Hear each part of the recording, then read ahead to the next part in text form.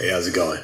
So, a couple of years ago, I worked for the Mexican consulate and became friends with the ambassador, right? And it always intrigued me how, as the ambassador to Mexico, wherever he went, he represented Mexico. He was like the embodiment of Mexico, right? And I thought that was a bit intriguing.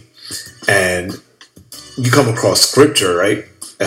Paul says that we are ambassadors of Christ, right? Specifically in 2 Corinthians 5:20, he says that we are ambassadors of Christ. And when we represent heaven, we represent Jesus. It's so that all that come across us, all that meet us, can be reconciled to God.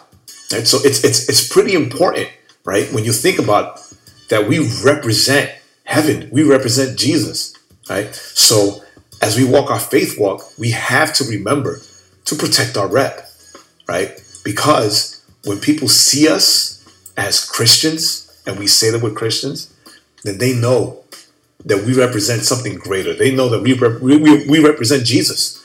So we have to look like him, we speak like him, we act towards people like him, and we love the way he does.